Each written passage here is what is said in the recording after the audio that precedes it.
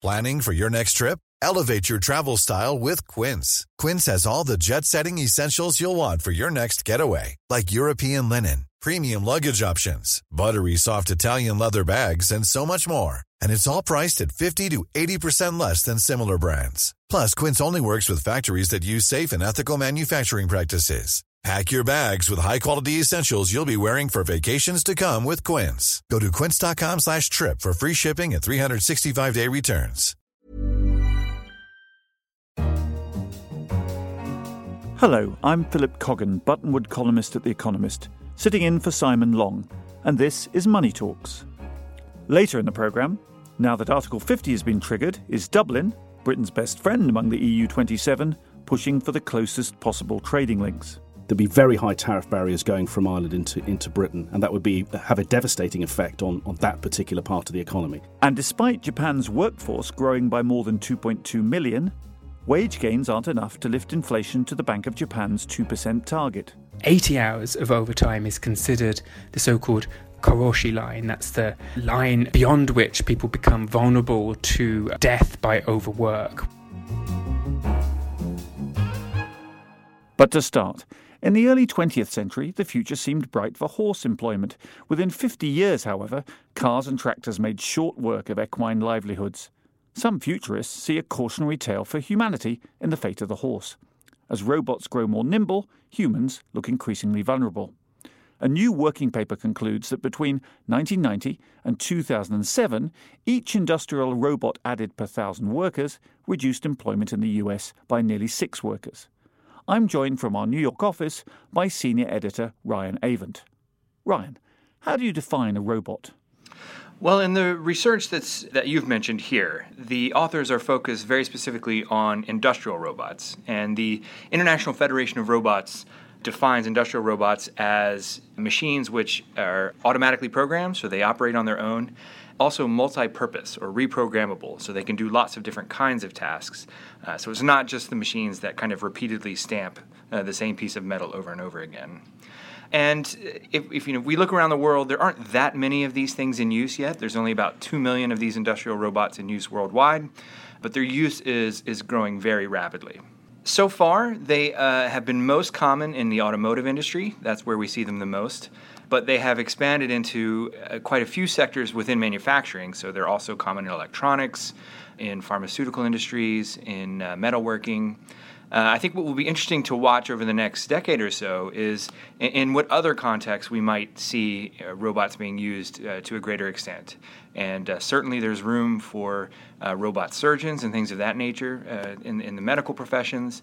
You might see more service robots taking care of people in their homes. And they could even appear in retail settings, moving stock around or perhaps cooking burgers, things like that. 200 years ago, handloom weavers were smashing power-driven weaving machines, the Luddites, as we call them. That was a panic about technology replacing jobs, and yet we've got more people in employment than ever before. Is this worry at the moment about robots just another example of this ancient phenomenon? To some extent it is, and I think it's certainly true that the expansion in the use of robots is going to create new employment opportunities. You will see growth in jobs building the robots, programming them, figuring out how to use them in different contexts and things like that. I think the difficult question, and this was also an issue in the 19th century, is how good a job are we going to be able to do preparing the workers who are displaced by robots to take the new employment opportunities that are created.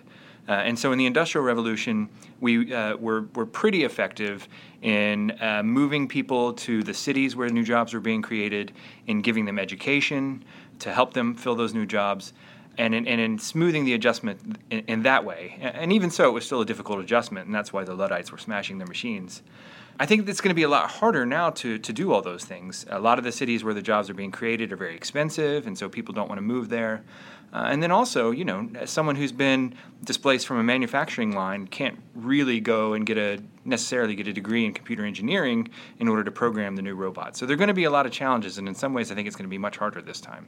Is the issue, though, that we think about robots in the wrong way, that they only replace people? They can be used to complement people as well, can't they? People can use robots as part of their daily work and make them more efficient. That's certainly true. That's absolutely true. And that's why I think, the idea that some people have mentioned, Bill Gates mentioned this a while back, that we should tax robots is not really a good one, because there are going to be cases in which the use of robots helps people do their job more effectively, allows their productivity to rise and the pay that they're able to earn to rise. And we don't want to discourage that. So it's a question of sort of, how much of the sort of complementary sort of work are you getting, and how much substitution is there going to be? And I think, the concern is that as artificial intelligence improves, as the dexterity of these robots improves, that the scope for substitution is much greater than it's ever been in the past. It's a dilemma you've written about elsewhere, isn't it? That we need greater productivity if we're to improve GDP growth. And yet the worry is that greater productivity can only come via automation, which costs workers jobs. Do you see any easy way out of that sort of dilemma? I don't see an easy way out, and I think it's a very tough one to solve. I mean, if you look at education and healthcare, the way to reduce costs in those industries is to improve productivity, which, as you say, will probably cost us jobs. At the same time, what we've seen in a lot of economies is that employment keeps growing, that it keeps reaching new levels. But the way that's occurring is through workers accepting very low rates of pay and low, wages that are low enough in some situations that firms just don't find it worth their while to go out and invest in these new robots. And so, we want people to stay in work, but we also want high productivity growth. And, so far we haven't really come up with a solution in terms of, how to change the social safety net, what investments we need to make that's going to allow us to achieve all those different goals. Ryan Avent, thank you very much. Thank you. Next, Ireland and Brexit. Just a week after British Prime Minister Theresa May triggered Article 50, Dublin is deeply worried that the UK's departure from the EU will be disastrous. And it's desperate for the rest of Europe not to forget its plight. I'm joined in the studio here in London by The Economist's economics editor, John O'Sullivan. John, how much is Ireland's economy intertwined with that of the UK? If you look at the broad figures, after the Second World War, pretty much all of Ireland's exports went to Britain. But that share has dwindled to about 15%. So if you look at it from a sort of export share point of view, it doesn't look like it's a big deal, but it's not a huge deal.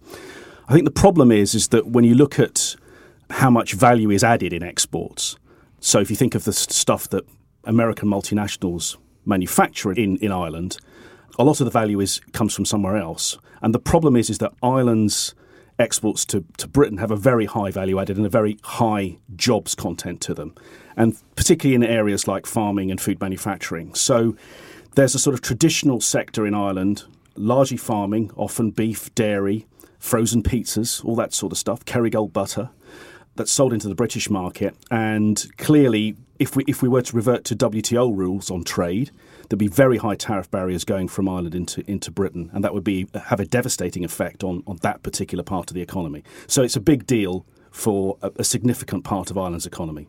But it could also be an opportunity. Businesses that base themselves in Britain to be part of the single market might choose to move to Dublin or the rest of Ireland as an English-speaking base within the EU.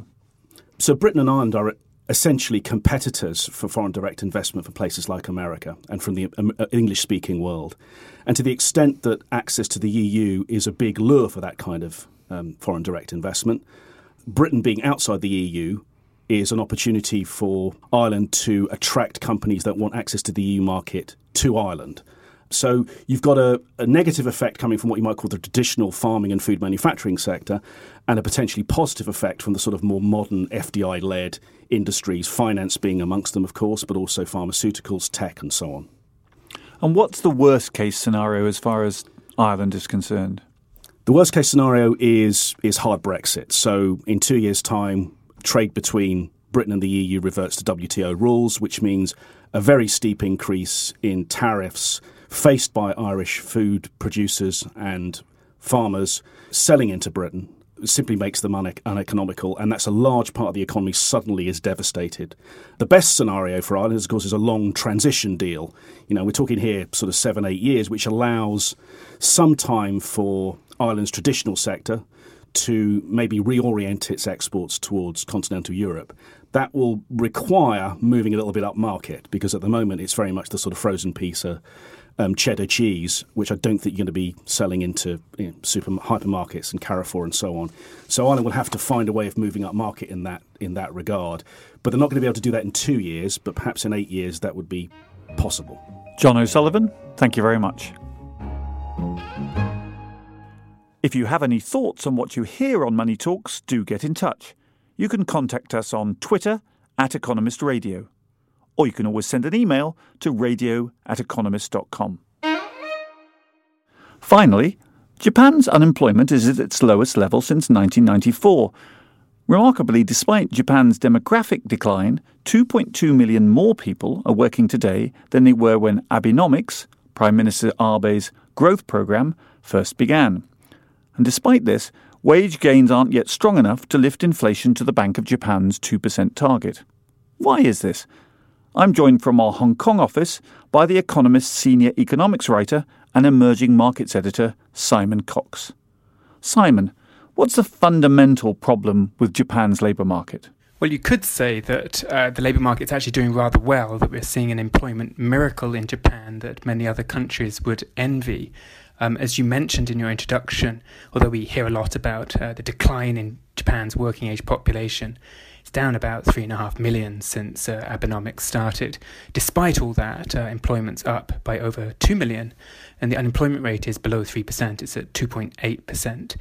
This is a pretty remarkable turn of events, and still one that I think is somewhat underreported. Despite this, you often hear that Abenomics is a failure, and that's because it hasn't yet hit the 2% inflation target that was unveiled with great fanfare back in 2013.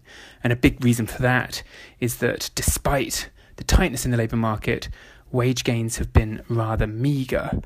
Now, and there are a couple of reasons for that. If you sort of dig into the statistics a bit more closely, you'll see that many of these new jobs that have been created are part-time jobs, and typically a part-time job will pay less than a full-time job. So if you increase employment in that way, it tends to drag down average wages. So there's a sort of statistical illusion there. In addition, we've also seen that the pay of part-time workers and temporary workers, although lower than core employees, has been rising faster. That's because it's more sensitive really to market conditions, to macroeconomic conditions, which have been improving. So it's really the core employees, full-time workers, many of them in these rather stable employment relationships, where wage gains have been surprisingly small. I'm interested in the fact that the workforce has been rising despite the fact that the working age population has been falling. Is that because they've managed to reduce the number of people who are temporarily out of the labour market, or is it because people who are elderly are not in the official sort of working age population range are still working beyond retirement age? So it's partly women. The labour force participation rate of women has increased quite dramatically. And that's partly due to anxiety about financial situation, but it's more to do with the fact that opportunities for women have improved.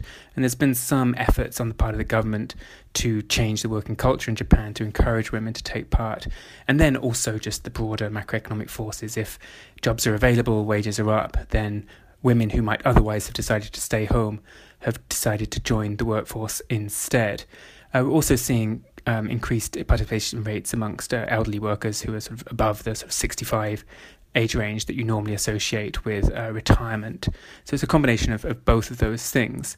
And then there were some people who were neither women nor elderly who've also decided to join the labour force rather than waiting on the sidelines.